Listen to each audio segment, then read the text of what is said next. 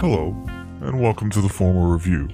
Today, we'll be talking about the 2020 film, Wonder Woman 1984. Now sit back, maybe grab a drink, and let's talk about this movie. What's up, everyone, and welcome back to the Formal Review. This is Season 3, Episode 43, and I thank you all for tuning in once again. So this episode is going to be twofold. The first part will be a quick overview of the DCU films leading up to this movie, and also my experience with them in 4K. And the second part of this will obviously be the review and my thoughts of Wonder Woman 1984. So stay tuned. One quick update that's not really movie related. On Monday, December 28th, I received notice of my nomination status for the Golden Crane Awards from the Asian American Podcast Association for my November History Special. And I think to be even considered for this is very humbling, so thank you to them for their consideration. I also want to give a shout out to Erica, who was my guest on that episode. Without her, the episode obviously would not be the same. If you missed that episode, it's Season 3, Episode 35. I'm not really sure if I'll win or not, but it is still fairly exciting for me. By the time this episode actually is released, however, the award ceremony would have already happened, and you probably already know the result. He can communicate with the future. We all do, don't we? Emails, credit cards, texts, and anything that goes into the record speaks directly to the future. If not, I will be talking about it on the next episode. But either way, shout out also as well to my fiance, who has tolerated me while I recorded all my episodes and pretended to care about movies as much as I do. And also thanks to anyone who really has inspired me to talk about movies the way I do, and thanks to everyone who continues to talk about them with me. Now, before I get into anything regarding movies, I want to preface this episode with that I do not think that any of the DC films are flawless or really are in my top 5 comic book movies of all time. Additionally, I will be talking about some older films, so there may be some spoilers if you haven't seen them. As I always say, I will do my best not to ruin the movie for you, and I suggest that you watch them first before hearing what I have to say about them. But regarding the newest film, I will also do a spoiler-free section and then a spoiler-induced section. And I'll let you know when I get there, but if you don't care about spoilers, keep listening. Also, I talk about this at the end, but the data shows that most people skip over that part. So I do want to reiterate the importance of leaving reviews on your favorite podcast service, because those reviews really help me grow and improve. A lot of you have talked to me offline, but I do really appreciate the reviews that already are out there. If everyone could just continue doing that, or letting me know any way that you think that I could grow and make this more entertaining, feel free, and I'll look at them and I'll grow as such. So if this is your first time tuning in, I am a big DC fan in general. I love the comics. One of my favorite superheroes is Batman, and I have really loved DC since I was a kid, and I read a decent amount of the comics and also watched the DC animated shows, and I think there's a lot of really great aspects to these characters. So one of the things that I did participate early on this year was DC Fandom, where they released a trailer for this movie, and I was starting to do trailer reactions then, and obviously recorded one for that trailer of the film. And so I'm going to replay that so you understand where I was coming from going into this movie. This world is not yet ready for all that you will do. The time will come, Diana. I love that they're bringing back in like some of her childhood. That's so dope. Like even I know they show that in other trailers, but yo, this score sounds so freaking amazing. Citizens of the world, I'm here to change your life. Look at those 80s computers. I love it. Anything you dream of, you can have it. Look like you saw a ghost. Diana, look at you. It's like not one day has passed. I don't want to be like anyone. I want to be an apex predator. You've always had everything, while people like me have had nothing. Well, now it's my turn. Yo, Cheetah! You get used to it. Yo! I've never been one for rules. The answer is always more. Yo! Why? They will never find us. I forgot to tell you. What? Radar. Will they shoot at us? I love that.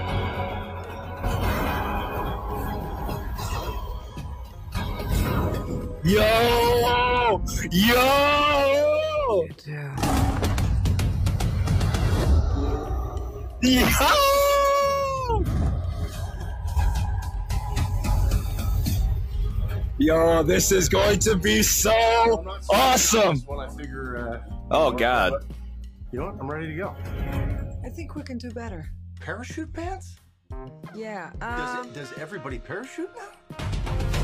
Well, as you can see, I was pretty excited for this. So, prior to watching this movie, I did a somewhat marathon to get prepared. Again, if this is your first time tuning in, I have been slowly upgrading my collection to 4K over the past few months, and some of the upgrades that I got included the DCEU films. I now have every one of them except Suicide Squad and Justice League on 4K, and frankly, with those two, I'm fine with them being on Blu-ray and not upgrading those. But when Zack Snyder ultimately releases his version of Justice League on 4K, I will most likely be buying that. Anyway, I am now able to watch 4K versions, which I wasn't before, with a basic yet full Atmos setup, and every rewatch that I've been doing has been essentially a new experience. So when I rewatched Man of Steel, Batman vs Superman Dawn of Justice, the ultimate version, because that is the only way to watch that movie, and Wonder Woman, there were some things that I experienced that I did not experience the first time around, so I wanted to talk about them before going into my thoughts of Wonder Woman 1984.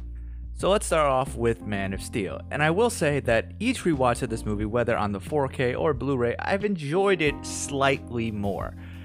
I'm just not sure if this is due to actually the quality of the movie, or it's just me not caring about the issues as much as I used to, because I still see the flaws. I'm not really the biggest fan of this movie as some are, but I do see some potential for it. It's just I'm not really a fan of where they take the Superman character. But I'm not going to talk about the movie itself today. So this movie was shot with a combination of traditional 35mm film and was mastered in a 2K digital intermediate. So it is not true 4K. But when I watched it in 4K, flesh tones I do think look more natural, but overall I wouldn't say it's that defining of a difference from the Blu-ray. However, I do think the HDR10 is where the 4K shines. I mean, that is what goes on with most 4K discs. I do think it did allow me to notice differences in the design that went into the interior of their spaceships and debris falling from buildings and also explosions. The colors definitely pop more, and the light sequences, either by the sun or the explosions themselves. And it does have a pretty amazing Atmos experience, which is an upgrade from the Blu-ray's DTS HD Master Audio. Hans Zimmer's score, I appreciated much more this time around. It filled up my entire movie space along with the dialogue, and frankly, this was the best part of the 4K upgrade that really shows during the action sequences. Anything from the jets, helicopters, alien spacecrafts, Kryptonians speeding across the sky utilize the ceiling speakers at any possibility. Moving in a way from front to back and from one side of the room to the other, the audio moves with it. One example of this was when the Kryptonians at the beginning of the film were arresting Zod. Lay down your weapons. Your forces are surrounded. In the scene, Zod is below the ships, and the declaration comes from the ceiling only. It was such an amazing effect. Every explosion is felt from the subwoofers and can really rattle the room. Then there are some quieter moments, like when birds are flying overhead, that really add to the dialogue that really make this 4K Atmos experience the best way for enjoying the movie. So that may be one of the biggest reasons that I really enjoyed rewatching this movie more than the movie itself.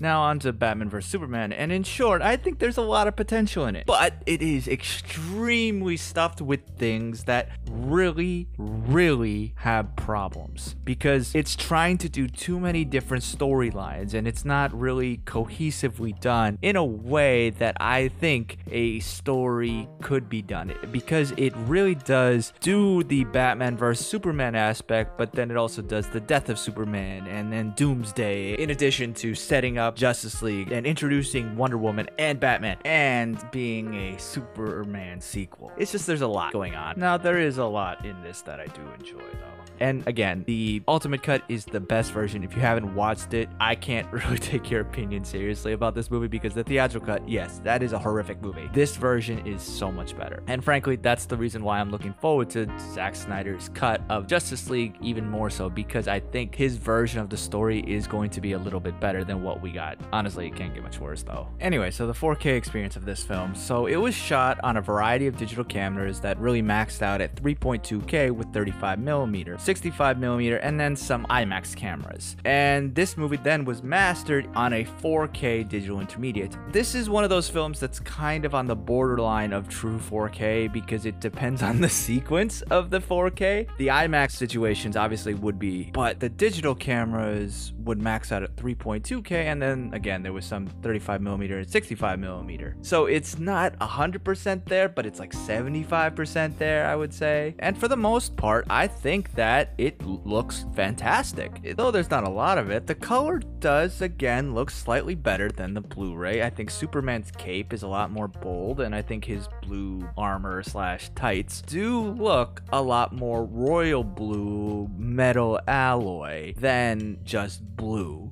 The film is very dark, so it's not really the best to demonstrate HDR, but I do think that the film overall feels more bright than the Blu-ray does. The black levels, I think, give great detail and make this rewatch really feel more cinematic than I've ever seen before. I think there is a good amount of grain, but I think that's to be expected, especially when you're using 35 and 65mm film. And even the special effects, I think, look good, as the digital intermediate was 4K. Though it's not night and day between 4K and the Blu-ray, but I think the details and that's where you're going to notice where the film shines. And frankly, the details in general is where this film shines. It's the little things that Zack Snyder puts in there that make this film seem better than it is. And I think it was a great visual experience, and that is an overall improvement over the Blu-ray. Now, similar to Man of Steel, it also has a great Atmos track, but that was on the Blu-ray as well. I think right from the start, you see this as Bruce Wayne is driving through Metropolis, and this cut of the film has really excellent panning across all speakers, similarly to Man of Steel. And I really heard debris falling from above and the concrete collapsing around me. Dialogue-driven moments again were great, and the score is phenomenal in this movie. The bass and the subwoofer shook the room once again, and frankly, this audio was such a immersive watching experience. Now on to the Wonder Woman solo film. So chronologically, it does obviously happen prior to the other two films, but I watched it in this order because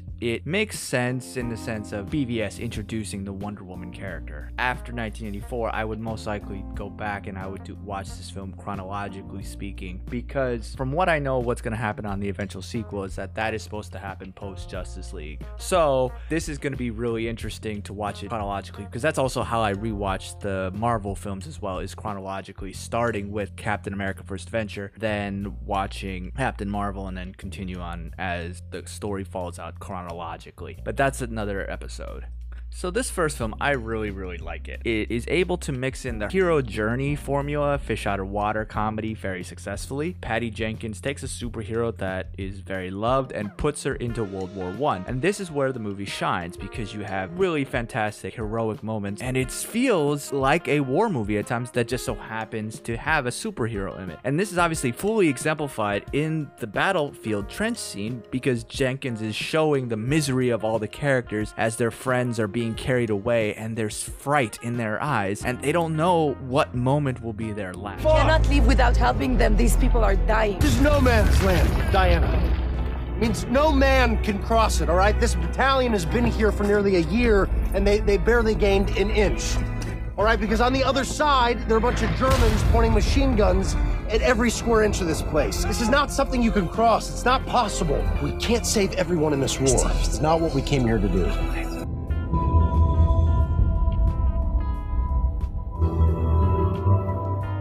Now, but it's what I'm going to do. Diana then climbs out of the trench and charges toward the enemy to give the soldiers hope that they will fight another day. This message of hope really hasn't existed in the other DC films at this point, and even in the majority of the Marvel. But in this film, you care about these people. You want to see them defeat the antagonist of the film that they're up against. Jenkins favors character in this movie over the conflict, which gives the film a much better result. And when Gal Gadot was cast for this, I know that there was a lot of issues with her. People were saying that she was not muscular enough or that she was not a good enough actress for such a high profile role. Me, I was skeptical, mainly because she hadn't done anything at this point aside from the Fast and Furious movie. I wasn't against her because I did enjoy her in those films, but I mean, honestly, I wouldn't say that those films have any great act. However, she does a great job by giving Diana strength, warmth, individuality, and also curiosity. Chris Pine as Steve Trevor is also great with his line delivery, which gave some really good scenes that showed the chemistry between Gadot and Pine, and not just romantic chemistry. And what's really great about it is that this character shows that romantic interest characters do not have to be small secondary characters. Trevor is honestly just a above average guy, but this film gives him personality and complexity, and he's a mix of comic relief, sex object, but also he has his own ideas when it comes to duty, sacrifice, and ideals. He enhances the story in comparison to the other secondary characters in other comic book films that really only exist as a romantic interest. He is her partner within the story, and he was a competent and equal figure to Diana,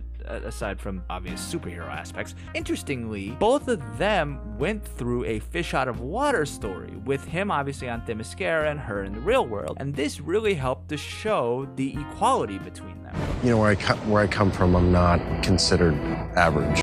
So anyway, this movie was shot with traditional 35mm and digital cameras, which were then later mastered on a 2K digital intermediate. The 4K disc did look nicer in regard to its resolution, and the details were fairly sharp, especially during the action sequences, but even more so in the non-action bit. You could really see everything clearly, from the leaves on the trees to the lettering on bottles to tiny creases in Wonder Woman's iconic costume. And the contrast in HDR really shows during the Themyscira scenes, which are definitely brighter than on the Blu-ray. The water just looks more blue, and honestly I wanted to go for a swim in it. The black levels are great. They give more shine to Diana's hair. It looks so realistic. Now, similar to BVS, the Blu-ray also had an Atmos track. It's pretty fantastic because it effectively uses the ceiling and surround speakers in the exact same way. Airplanes are flying overhead, bullets are whizzing by in every direction, debris are showering down from above during the many battle scenes, especially during the battle with Ares, and that scene is an impressive scene by itself. Rupert Gregson Williams' score is just as fantastic as Zimmer's, and again, the immersive feeling of this movie was felt.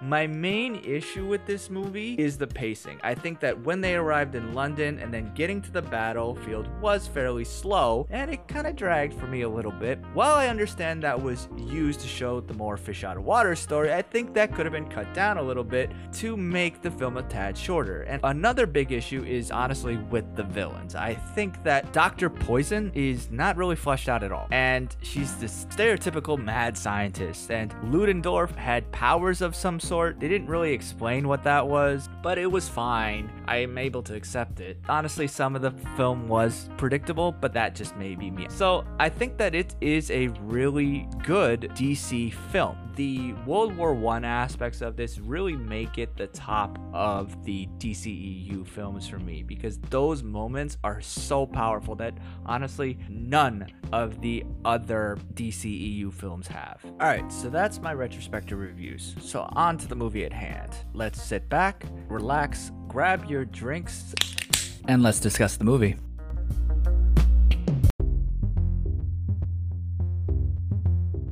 So I want to say this discussion of this film will be a long one if you haven't noticed the amount of time. And this is because since this film being released on Friday, it has had me defending the film more than I have ever defended a film in the past. I'm really not sure why it made me feel this way, but I saw so much negativity about it that I didn't see, so I couldn't just stand by and do nothing. And unfortunately, this has put a toll on my mental health. So this episode is going to be my last detailed response to any discussion discussion regarding this film. And if you're not willing to at least listen to the entirety of my thoughts, then the discussion is pretty much futile. You're not gonna get what I'm saying out of it via my phone or my computer, and frankly that takes way too much effort and honestly too much mental strength that I don't have. That's not to say that I'm not gonna be talking about it, but if you're not even hearing what I'm saying through the internet or whatever, then it's almost futile to keep trying to push this forward and you don't even hear what I have to say about it. Because I think that, frankly, everything that I'm going to go through is a fine defense to why this movie is good. If you disagree with me and dislike the film, fine. I don't care as long as you hear me out. While not perfect, the film is well made and it does have a good story, good characters, a good message, and a good ending. And I hope you'll stay till the end so you understand where I'm coming from. So Wonder Woman 1984 is a superhero film based on the DC Comics character Wonder Woman. It is the 9th installment in the DC Extended Universe, also known as the DCEU. Once again, the film is directed by Patty Jenkins with a script that she wrote with Geoff John and David Callahan. It again obviously stars Gal Gadot, Chris Pine, Robin Wright, and Connie Nielsen, with newcomers Kristen Wiig and Pedro Pascal. It is set in 1984 during the Cold War, and the film follows Diana and her past love, Steve Trevor, as they face off against Maxwell Lord, played by Pascal, and Cheetah, played by Wiig. This film was released on HBO Max and in cinema-safe theaters. Now, because there are none around me, I watched on HBO Max, but I may have gone to a theater if there was one around me. So in regard to the video and audio presentation, this movie was filmed with a combination of 35mm, 65mm, and digital cameras. It was then mastered on a 4K digital intermediate. So, arguably, this is more 4K than the first film. According to Jenkins, this was going to be the first film on HBO Max to be in 4K Ultra HD, have HDR10, Dolby Vision, and Dolby Atmos. Now, again, if this is the first time you turning into this episodes, I have had qualms with this claim. Warner Brothers and HBO Max have not released any information till the time when I'm recording this about what internet speeds you need to get those features. If they don't say what they need, then it's hard for me to believe that it is true 4K. Streaming 4K takes a lot of bandwidth and compression, then you add in Dolby Atmos. Without confirmation, it really is hard to definitely say. So I watched HBO Max on my Xbox Series X, which normally can play 4K UHD with Dolby Atmos and everything. As of this recording, HBO Max doesn't allow 4K Atmos or any of those things on HBO Max. So unfortunately, even if my internet had been at top tier levels, I wouldn't have gotten it. I was honestly saddened by that because I want to see this in 4K, and even seeing it on a 92-inch screen is nice, and it technically was 4K by upscale properties, but it was very noticeable to me that it wasn't actual 4K. In the dark scenes, there was a lot of noise. It didn't take me out of the film so much, but it just was really obvious to me that it wasn't 4K. As such, I didn't have Atmos, which is really sad because the score is really, really good. It really didn't have that Atmos experience that I was hoping for. And I mean, it had a 5.1 experience, which is fine. It just, that's all it is. It's fine. It's not as good as what it could have been. So when this is released ultimately on 4K Ultra HD, I'm looking forward to that. So before I go into any more into the movie, I want to give a quick shout out here to Rachel from Rachel's Reviews, because in her piece on this movie, she posed the question, and I quote, "Is disappointing the same as bad?"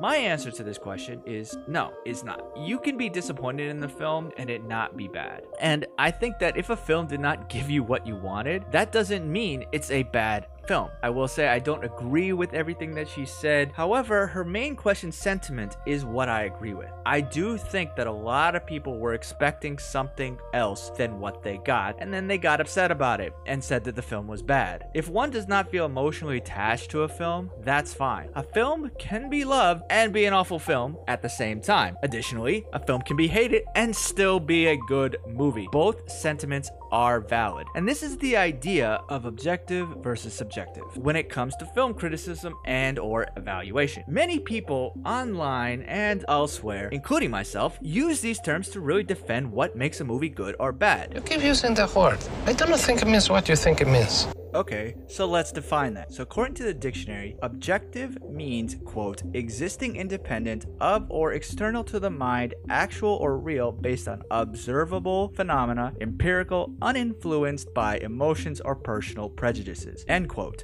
Subjective means, quote, dependent on or taking place in a person's mind rather than the external world, based on a given person's experience, understanding, and feelings, personal or individual. Like I said already, there is room for both of these in film criticism. With discretion, one can look at a film with one's head as well as one's heart. For example, I really like X-Men Origin Wolverine, fully knowing that it is a ridiculously cheesy movie. At the same time, I can understand why The Birth of a Nation is a horrific film, yet important story, without ever wanting to watch it again. Rare movies are able to combine the two, and frankly, when that happens, that's when you get a really good film. And I'm not saying this to tell you what you can like and what you can't like. In fact, I'm actually saying the exact opposite. I'm saying you can like and dislike anything you want. I'm only saying there is more to film than love and hate. It's more complex. So what does the objective end look like when talking about a film? The easiest way to look at it is look at its purpose. When you look at the definition again, it says based on observable phenomena. And that translates to having specific criteria in mind. And that is one of the biggest separators between subjective and objective. And if you can back up the criteria with evidence, then really you're walking the walk. And people who walk the walk, they sometimes talk the talk. But most of the time, they don't talk at all because they're walking. And honestly, it's not that hard to define this criteria. And when you do, it creates a consistent measurement when you critique a film. Now, if your only criteria is enjoyment, fine. But if you say a movie is bad because you didn't enjoy it, and then I say it's good because I enjoy it, I'm not wrong. And you can't tell me that. So this is why the criteria needs to be consistent. If there's a consistent definition, then one can examine the purpose of the film and honestly art more thoroughly, because film is an art and it's not just an emotional response. While that's part of it, it's not the only factor. An analysis looks at the elements and principles of it put together independent of feelings that the viewer may get from it. The analysis sees a work of art as a combination of all of those things, organized into structures, and then tries to understand how these components work together to impact whomever. So what makes a movie objectively good? From my understanding, there are essentially 5 characteristics. The first one is good characters. Characters are the most important part of storytelling. They're the life of the film. The second must be a story, and frankly, that can make or break a film. The third is a clear theme that the audience can take away from the movie, and this should be weaved into the story. And then you also have to be attentive to details from the writing, casting, production, the shots. It all must be considered. And the finale is the most crucial aspect to it, as it must end in a way that brings the film to a close. Yes, you can set up other things, but the singular film must end appropriately. I will say I do like films that end on a kind of cliffhanger, but at the same time, that does solve the story that they're doing within the film. So after looking at those 5 factors, then I look at how I feel about them, which is the subjective point. As with anyone, the way a movie makes someone feel is 100% valid. No one can take that away from you, and they have their part in the conversation. But I'll say it again, there's room for both. Applying a little objectivity won't take away from the subjectivity. In fact, when you combine the two, get a more well-rounded overall thought about the film with a greater appreciation of multiple perspectives, and in the end, the film itself. So I say all of this to illustrate my feelings about Wonder Woman 1984. There's been a lot of back and forth between people regarding this movie, not just myself. I've read different things, and it's been very divisive. Obviously, people have loved it and people have hated it. Now again, I'm not saying people are wrong for feeling this way. They don't have to like the film. I could care less whether they like it or not. It's more about saying that this is the worst comic book movie, or this is the worst movie of 2020, or whatever. Frankly, these statements are hyperbolic in nature, because I can name you multiple films that are definitely worse than this in both situations. Wonder Woman really isn't either of those two things, objectively speaking, but I I will get into that in my spoiler section. So here's my spoiler-free review. You may have seen this on Backseat Directors, but I'm going to say it again here. So I can't say much more about the plot, but I do think it's super clever. The movie evolves from a vibrant and somewhat cheesy 1980s in the first act to an emotional one in the second act to a philosophical third act. I think Gal Gadot once again shines as Diana, delivering very intense acting, and her chemistry with Chris Pine again is fantastic. Pedro Pascal and Kristen Wiig as Lord and Barbara Maneuver respectively are good as well. I think Pascal plays a complex and moving character, and Wiig does show her acting range because normally she's known for comedies, and here she does a really good job. I think her character's progression was understandable from her behavior to her clothing, and this was done extremely well by Patty Jenkins. Like I said already, the score by Hans Zimmer is also fantastic. That honors both old compositions from prior films and introduces new ones. My only small issue with the film is that it could have developed Maxwell Lord a little bit more than the quick flashback in the climactic scene. Does this film have a moment as impactful as the first movie's No Man's Land scene? Not as impactful, I will say that, but I still think there's a comparable heroic scene. However, if one is expecting the first one, you're gonna be disappointed. It's definitely a more thoughtful and emotional movie, even though there's a lot going on that may not work 100% of the time. As Superman learned in Superman 2, a hero must face the truth and choose the selfish slave for the betterment of the human race. No true hero is born from lies. Then you add in the George Orwell concepts of truth from 1984. There was truth and there was untruth, and if you clung to the truth even against the whole world, you were not mad. The film says that absolute power can corrupt the best of us, but the truth will set you free. Add in a few DC Easter eggs and you get a pretty enjoyable movie that will be worth rewatching again. Okay, now I'm going to talk with spoilers. You have been warned. Okay, so let's back up again to the 5 characteristics that I talked about. Story, character, themes, details, and ending. So, the story takes place in 1984, where hypernationalism and partisanship with the Cold War. The United States and the Soviet Union appears to be edging closer to oblivion to many at that time, including another comic book writer, Alan Moore, who infused this pessimistic attitude into his dystopian superhero tale, Watchmen. There's this scenario of kind of bad relations between American and Russian governments that this movie is taking place in. And this is very different from the World War I aspect. Like I said in my spoiler-free review, if you're expecting a war film, you're gonna be disappointed. The Cold War was immensely different from World War I. Not so much a battlefield, but basically a chess match. And that's why this is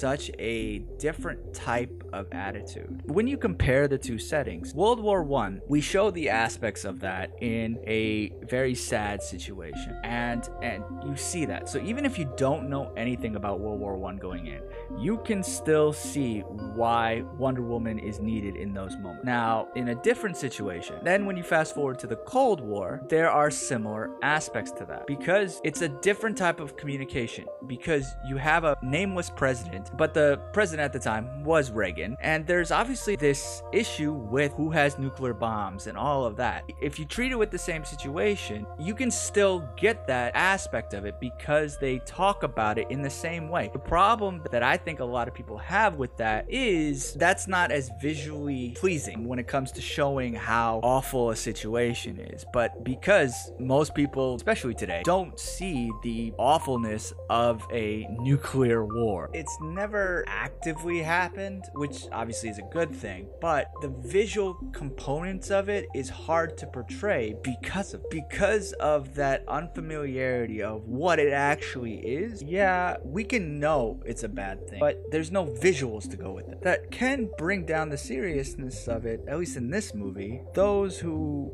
have lived through that, they know what it is. The one generation below that, they know it based on what has been told. But the generation below that, most likely, they don't know it is. That doesn't mean that it's not there. So So once you apply that into the story, then it works. But again, you can't expect that to be shown given the war itself. It's not a visual war. It's not the same thing. So if you're expecting that, you're not going to get it. You will be disappointed. But again, like I said earlier, just because it's not what you like doesn't mean that that's a bad decision. While I do think the World War I is superior to this, I also know that it is a very different scenario. And the setting of the movie is not the story. That's just where the story takes place. You have to take that out of it when you're looking at just the story. If you were expecting a Stranger Things aspect or it to be filled with 80s music, and I'll get to that in a little bit, but you're going to be disappointed because that's not what this movie's supposed to be. It's not supposed to be 80s nostalgic type of thing. That's not what it's supposed to. Just like the first film is not supposed to be nostalgic for World War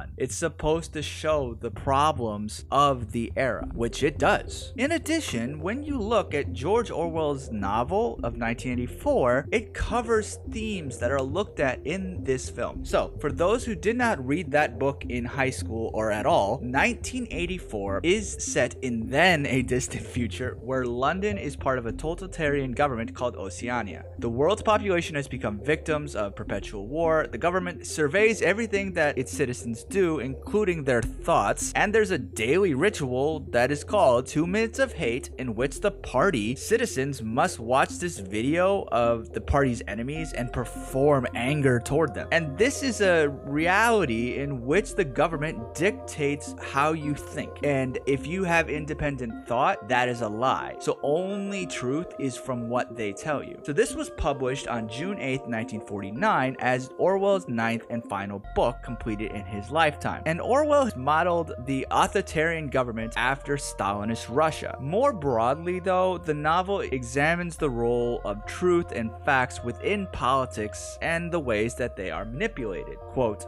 "Who controls the past controls the future. Who controls the present controls the past." Orwell writes a very cynical vision of external oppression and also nihilistic cynicism. In this book, it's not the literal and scariest tool of the government's control, it's the total and complete erosion of independent thought. And this novel was adapted into a film in 1984, written and directed by Michael Radford. And I rewatched this movie preemptively to Wonder Woman 84 because Patty Jenkins herself said that the year was chosen purposefully. It stars John Hurt, Richard Burton, Susanna Hamilton, and Cyril Cusack. The film is fairly faithful to the novel and is a fantastic movie that I suggest everyone watch. Hurt is absolutely perfect as Smith, whose job is to change these government documents so they reflect quote-unquote reality. He then meets Julia, played wonderfully by Hamilton, who gives him a note saying, "I love you." And together they become revolutionaries simply by being together, walking in the countryside and eating strawberry jam. So I'm not going to give away too much more about this movie, but this movie was one of my Black Friday purchases. I saw this movie back in high school and I loved it. And I had been waiting for a really good sale to find it, and luckily in November they were having a 50% of all off on the Criterion Collection. It is a Blu-ray, but it is a 4K restoration, and it's a bleak vision that looks beautiful by Roger Deakins cinematography and really, really great performances from the entire cast. The restoration was supervised by Deakin, and certain things were removed, and there was a bleaching effect that was also supervised by Deakin, because this is the first copy I've owned, and I really couldn't be happier. Interestingly, and I found this out later, that many of the film's scenes were shot on the actual dates mentioned in the novel. So when Winston Smith writes the date April 4th, 1984, that's when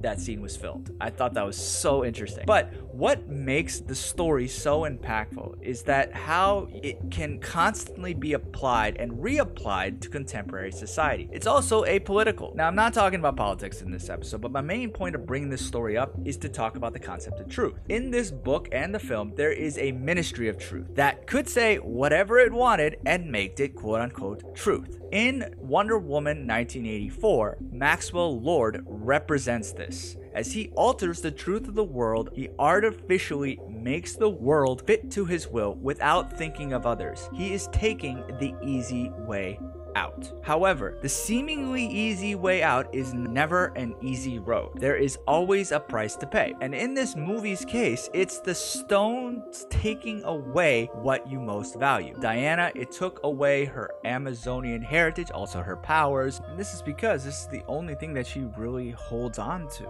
She can't go back home. She was looking all the time for Asteria's armor because it represented part of her culture that she wanted to hold on to. Barbara, it took away her humanity, and Maxwell took away his health / his life. This is the decision that the story is about. As Diana is our hero, her story is that she has to decide what matters more, her happiness, but it's a lie, or the truth.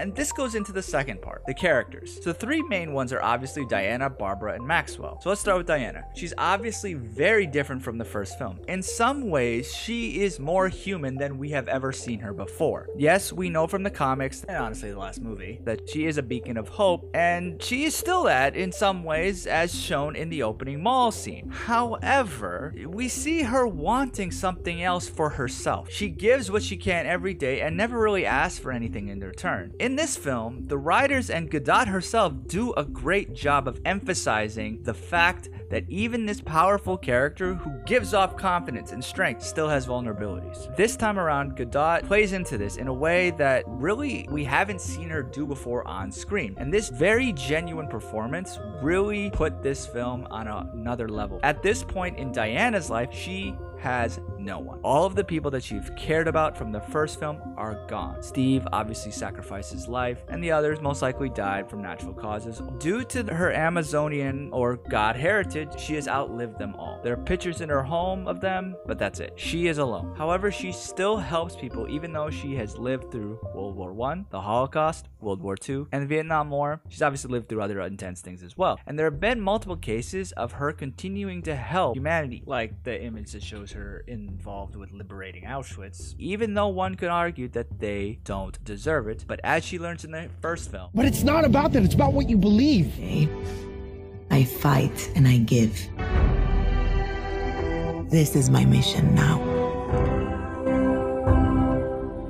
Forever. it's her duty to continue fighting. However, she knows very little people in the world. She had her friends from World War I and her family back on Themyscira, but she can't return to her home, and her friends are long gone. She is intelligent, so she uses the skills that she has for her benefit. However, arguably, she is an introverted person. She's clearly focused on more of her internal thoughts, feelings, and moods, rather than seeking out external stimulation. She may be saving people, but that's due to her belief, and she says this in the movie. Don't get out much socially. I actually tend to skip these events. I find that our benefactors with a true eye toward philanthropy prefer to stay out of the spotlight. And then this again makes sense when she initially rejects Barbara's friendship at the beginning of the film. Do you want to get lunch? I'm not now, obviously. It's morning, but later today or whenever, like around like lunchtime. I have a lot of work today, but maybe some other time? Oh.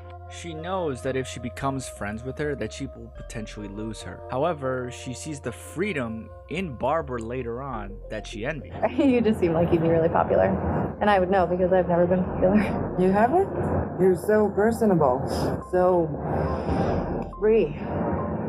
I mean, honestly, I gotta say that I envy that. What? You envy me? That doesn't make any sense. They both obviously envy each other, which then adds more significance to this line. Well, cheers to us.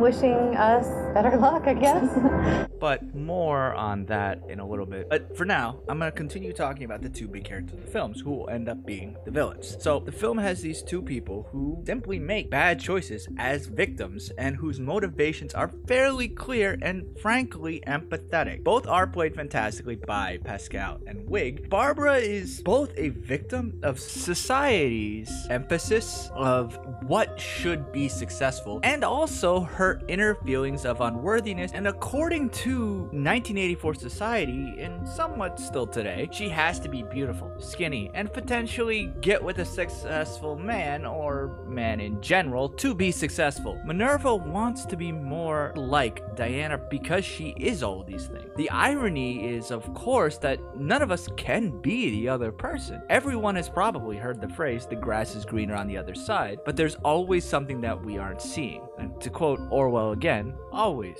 at every moment there will be a thrill of victory, the sensation of trampling on an enemy who is helpless. Barbara doesn't see the lonely part of Diana's life. People think I'm weird.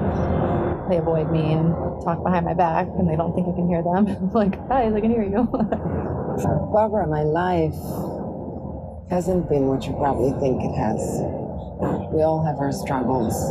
Yeah, we do. Problem that comes with celebrity idolation. As a society, we are shown a lifestyle that we want to emulate, and all are based on how the media portrays it. Life is good, but it can be better. We're told it can be better, but we don't focus on what we have. Always looking to improve is a good thing, but you can't lose sight of who you are. And Barbara loses sight of it. When she wishes herself to be like Diana and starts exhibiting similar strengths, abilities, and also confidence, she moves away from herself. And instead of accepting and playing to her own strengths, she tries to move toward an unattainable ideal. And she becomes addicted to this feeling so much that she's willing to give up her humanity and also the humanity of the world for it. She'd rather watch the rest of the world burn just so she can get what she wants. And she wants this other life, but with that comes so much anger that she didn't even realize she had. To see her be able to just unleash it, especially when she's beating up the predator, you're conflicted because you do feel that it's good that she's getting payback on this guy, but then she goes too far and essentially becomes a predator herself, and then more obviously so later. And this character is pretty easy to empathize with, especially if you've ever wished you were more graceful, wished you were stronger, wished you were more attractive, or even wished you could just stand up for yourself. By adding in the sexual assault aspect to the character, it makes her an updated and honestly more realistic and empathetic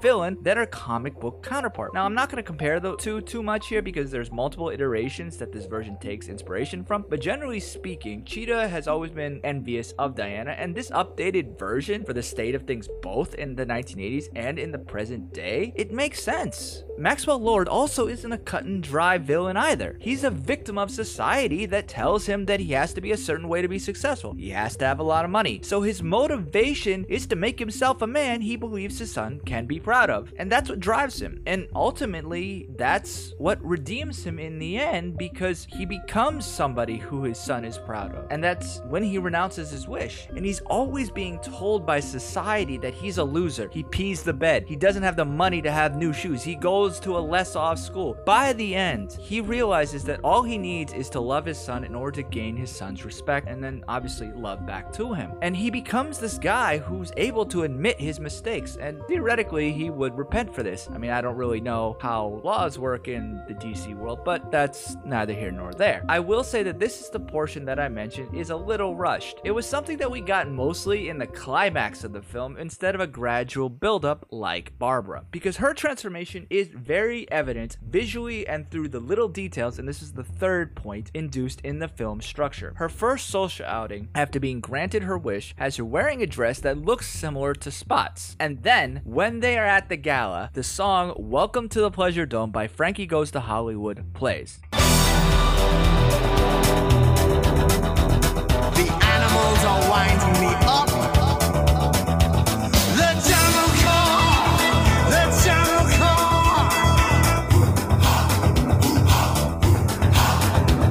For those people who are complaining about there's no 80s music, that's a song from the 80s. It came out in 1984. And for those who don't know, Frankie Goes to Hollywood is also famous for this song, so you might want to listen to it when you're complaining about 80s music. Relax, don't do it when you want to go to it. Relax. But what is really intuitive about this song is the lyrics of it. The lyrics of the song are inspired by the poem Kubla Khan by Samuel Taylor Coolidge. And to fully analyze this poem would take a longer time than I'm already talking for. But in short, it deals with the dangers of excessive indulgence. Go look it up. It definitely applies here. This is the small details that I talked about early on. In this sequence, we see our two women characters getting their wishes and then them seeing the so-called benefits of them. Barbara is having people gaze upon her and not with disgust, similar to what Diana gets, and this is where we see Diana falling to her selfish side. She, as the movie shows, inadvertently wishes to see Steve Trevor again, and she gets her wish. Yes, the way that the stone takes over this random dude's body is a little iffy, but I think that definitely just goes underneath the whole bar of wishes being granted, because you don't really question how Maxwell becomes the stone or how does Barbara get the confidence. They don't really go into that, but that's the point of the stone. It's changing things and making things not true, and essentially changing reality itself, which is comic book accurate, which I'll get to in a little bit. And that's honestly something that you just have to suspend your disbelief for, because it's a comic book movie. She thinks and feels that she's happy, and as Jenkins did with the first film, this is an homage to Richard Donner's version of Superman from the late 1970s. In the second film, Superman gives up his powers to be with Lois. He loves her and wants to marry her. He sacrifices all ties to his Kryptonian heritage for her. Then, when he's beat up in a diner and Zod tries to take over the planet, he can't do anything to stop it. He realizes the error in his ways and sees that he has to put the people of the planet before his happiness, because that is his duty. Similarly, in this film, Diana has to make this decision. While she doesn't go as far to sacrifice all of her ties to Themyscira, her decision's the same thing. If she'd stop Lord and the Dreamstone, she will have to give up Steve all over again. And she's been lonely without him, so is the last thing that she wants. She does everything that she can do to prevent giving him up, but ultimately she can't and must give up Steve for the greater good. And this is what parallels her with Barbara, as it shows that the best of us can be selfish sometimes. But as Diana is told as a child, You took the short path. You cheated, Diana. That is the truth. That is the only truth, and truth is all there is. No true hero is born from lies. this decision moment, she becomes a true hero. She lets Steve go, and she can finally be the hero we all want her to be. She is now free of the lies. She is now free to do whatever she wants, including flying. And on that note, she is able to fly in the comics and in the TV shows. Plus, also, Zack Snyder planned for her to fly eventually, so I don't see the issues here. But let's not look outside this specific film and concentrate on the film series. Firstly, we do see her somewhat levitate in the final battle scene against Ares in the first film, and early on in this film there's a moment where she is looking up at the sky. And let's circle back around to when Diana and Barbara are out together. Where'd he go, your guy? He died. But I still think sometimes that I see him up there in the sky. He was a pilot. He was all kinds of things, but he was great. It was true. Now, let's go to the point in the movie where Diana and Steve are talking about flying. You know, it's the one thing that's always been new to me. What? Flight. Your gift. I'll never understand it. That's so easy, really. It's wind and air and knowing how to ride it, how to catch it, how to join with it. Yeah. When she is letting go of the lie and moving on with truth, he is now able to connect with Steve again when she flies. Because superheroes, generally speaking, are meant to inspire. They represent somebody who we are not, or someone that can do things that we can't do. Clinical psychologist Robin Rosenberg wrote that, quote, superhero stories help us in finding meaning in loss and trauma, discovering our strengths, and using them for a good purpose, end quote. She also stated that, quote, superheroes undergo 3 types of life-altering experiences that we can relate to. The first one is trauma, which is like the one that young Bruce Wayne goes through, and he makes a promise to his murdered parents that to fight against crime in Gotham City. Rosenberg says this is directly applicable to a lot of life scenarios. And her research has shown that after trauma, people can resolve to help others and become social activists. The second one is destiny, and this is kind of similar to Buffy the Vampire Slayer. She's a normal teenager who discovers that she's the chosen one to fight demons. She has to be the one who does not have a normal life and will take this burden. And the Rosenberg's last type of experience is similar to what Spider-Man goes through. When he initially gets his powers, he uses it for selfish reasons until his beloved Uncle Ben is killed. This experience is somewhat similar to the first, but instead of the trauma defining the hero, it's the choice that matters. With great power comes great responsibility. With adversity, finding meaning in loss and trauma, discovering our strengths and using them for a good purpose. End quote. We want to attach ourselves to these characters and we want to see them in ourselves. We want to see those with these abilities that are still imperfect and relatable. And we are confronted by seeing them struggle with ordinary problems but are still able to do the right thing in the end. And I say all of this to show why the story that Patty Jenkins has put into play is legit. She has stated that her biggest inspirations for this film are Sam Raimi's Spider-Man and also Donner's Superman. And this shows in her story and in her characters, the first two characteristics of an objectively good film. I've already talked about the third with the film's themes of truth versus taking the easy way out with lies. There are also themes and messages that state individualism, egotism, and greed can lead to poor mental health, and similar to those migraines that the characters are getting in the film. And also, they are responsible for hate and war, and I already discussed the small details that show the purposeful aspects of the film. The last and most important quality of the film is its ending. The majority of comic book movies, especially in the DCEU, end with this big CGI-filled violent battle. Rah! While this is in this film somewhat with her battle with Cheetah, it's a very grounded fight. It's a one-on-one battle that feels more meaningful because of the contrast of the two characters that developed over the course of the film. The film then finishes with a powerful speech. And this was honestly surprising to me because of Snyder. I was honestly thinking when Diana was going here that she was going to have to kill Barbara, and it looked like she did, but didn't, or kill Maxwell, or potentially both. And when she didn't, it worked because it goes into what the message of the film. It's not always about fighting your way out. It's about talking things out. And I guess that's kind of the pacifist in me that kind of essentially goes along the phrase of make love not war. And this is a direct connection to the ending of the first film. And now I know that only love can truly save the world. It's about love. So again, 5 pieces of criteria: story, characteristics, themes, details, and ending. Patty Jenkins has all of these things. And this is what I mean by when I say this film is objectively good. Based on those aspects, again, saying that this is the worst film of 2020 or the worst comic book movie ever made is hyperbole. Having said that, this film is not perfect. Like I said in the spoiler-free section, I think it has issues with developing Maxwell Lord's character outside of the climactic scene. I genuinely felt for him given what happens, and Pascal's acting is pretty good. But all of this emotion came out of these final scenes and not really much prior.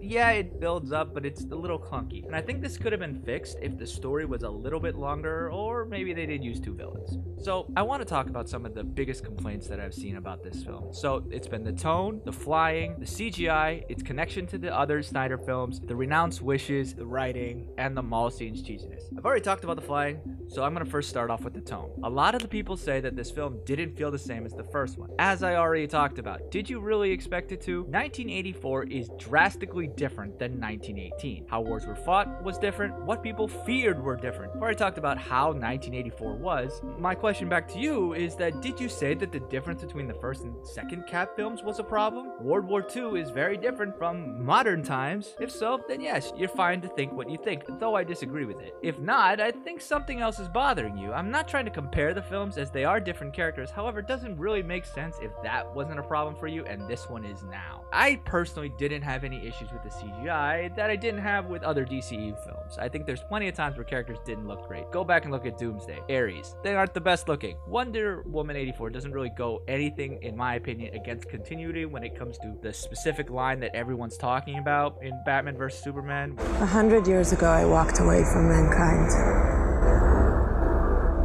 From a century of horrors. Man made a world where standing together is impossible.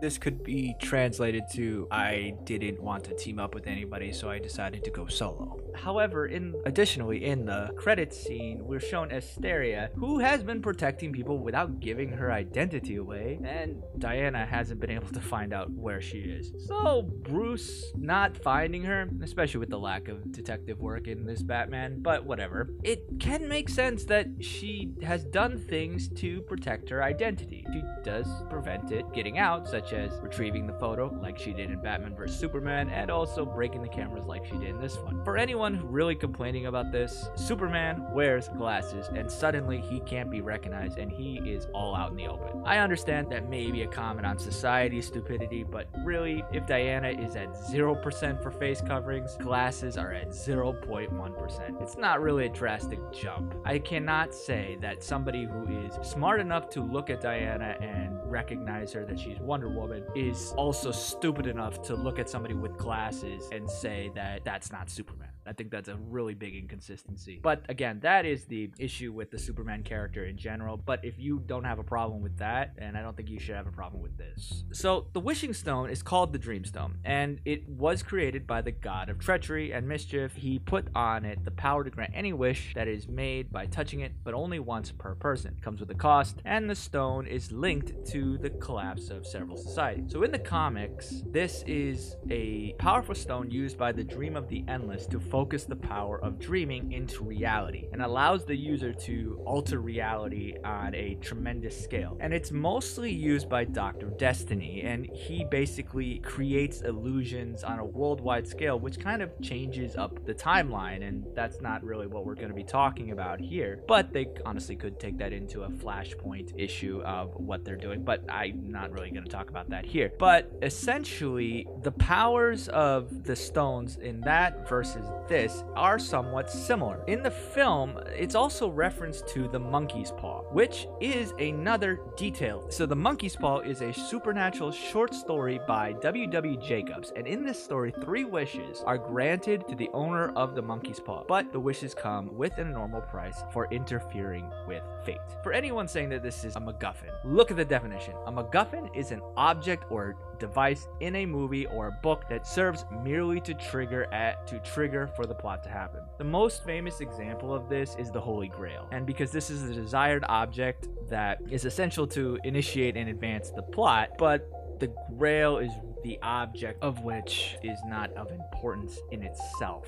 While this one is useful for the plot, it also represents the easy way out to cheat in order to get people what they want. I will say the touching aspect that allows Lord to get people to wish is a little weak, but I do understand that media and television touches people in verbal ways, and also during the pandemic, we're not talking to as many people in person anymore, and we're talking to them via phone calls or in virtual aspects, so it kind of makes sense from that angle at least. It's not a great way to explain it, but I definitely understand it from that. That could have been done a little bit better. I think it also has to do with the idea of Big Brother and what George Orwell's 1984, because they were influencing people without even actually being in the same room as them. So regarding the issue that everyone's saying that, oh, not everyone can renounce their wish, I say, look at the chronological aspects of the story. Diana and Barbara make their wishes before Maxwell Lord. Maxwell Lord wishes to be the stone. He starts granting people wishes. The key is that things go back to normal when you renounce your wish. So when Maxwell renounces his wish, they go back to normal before him making his wish.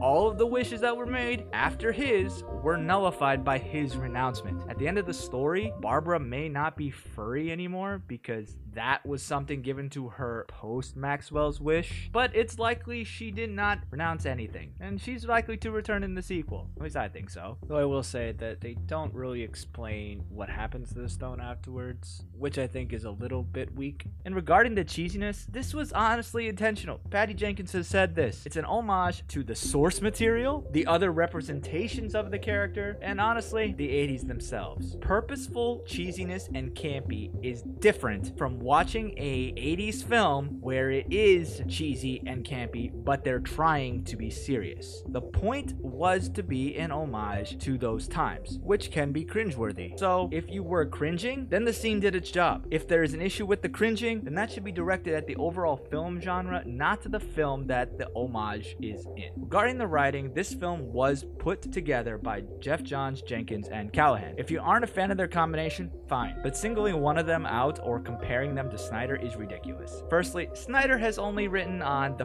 first Wonder Woman film and Justice League. Johns has wrote also on the first Wonder Woman film, Aquaman, and obviously this film. If you enjoy Snyder's writing at this point, the only film that you can say accurately reflects his best work in the DCU is the first Wonder Woman film. The same goes for John's involvement on the first film. He has been involved with DC films as a producer since Batman vs Superman, just as Snyder has. Snyder was only not a producer on the ones that he was directing. Jenkins' only big writing role was on her film Monster, which is a fantastic film. If your only qualm is that she should have kept directing, okay, you may have a point.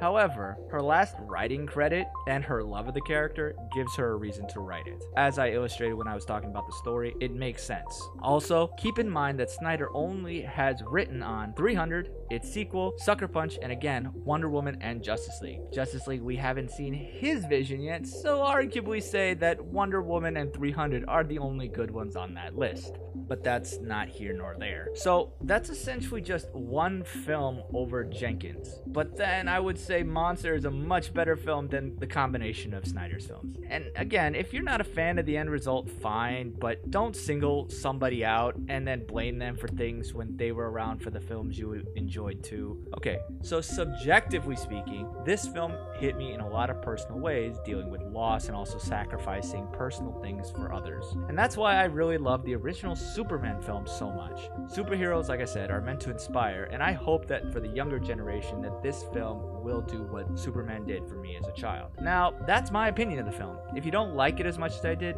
fine. I couldn't care less. But you can't tell me that there were problems when they are objectively not true. My goal in this episode was not to persuade you to like the film. If that comes of it, great, but that's not my goal. My goal was to try to help you listeners understand critical thinking and separate personal feelings from the objective truth, or honestly, facts. In summary, several years after its publication, George Orwell's 1984 and its parallels to our own reality are still here. And our news agencies can say whatever they want regardless of its basis in facts, and face little to no accountability for misleading the public. Wonder Woman 1984 is able to take these concepts and the ideas of truth and apply them in a superhero comic book way. At the end of the day, the film has heart, and I personally, or subjectively speaking, don't think that this film is as good as the first film, but that's honestly only based on the fact that, again, World War I has much bigger impact, and those moments I think are a little bit stronger in the first film.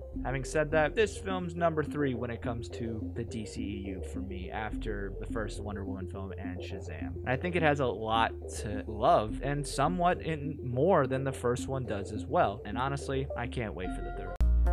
So now that you've reached the end of this episode, I want to know what you think. You can talk to me about this. I'm always willing to talk, but I just wanted people to fully understand where I'm coming from. So that's why this episode had to be a lot longer than normal. So thank you all for joining me for this extremely lengthy episode. I think it's the longest one that I've talked on completely by myself. Not sure if that's a good or a bad thing though. I really appreciate your patience. I look forward to hearing from you about what you think about what I had to say, and also your continual thoughts on the movie. Let me know. Hit me up on social media. The Former Review is on Facebook, Twitter, and the Gram. I post many things, including trailer reactions, so go check those out. The handle is all the same. It's at The Former Review. Feel free to also check out backseatdirectors.com, where I work with a big team to put out movie reviews and also editorials. Again, that's backseatdirectors.com. Please also subscribe to The Former Review. We're on Google Podcasts, Apple Podcasts, Spotify. We're now on Amazon Music, iHeartRadio. Honestly, pretty much anywhere you can find a podcast,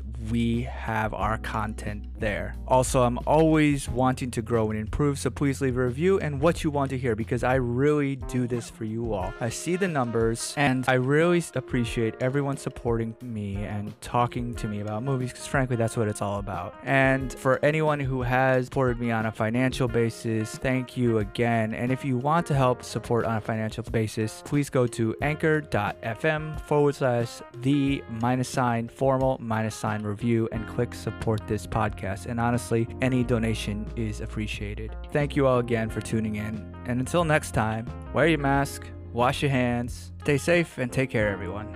Thanks for tuning in to another episode of The Formal Review. Cheers, and we'll see you next time.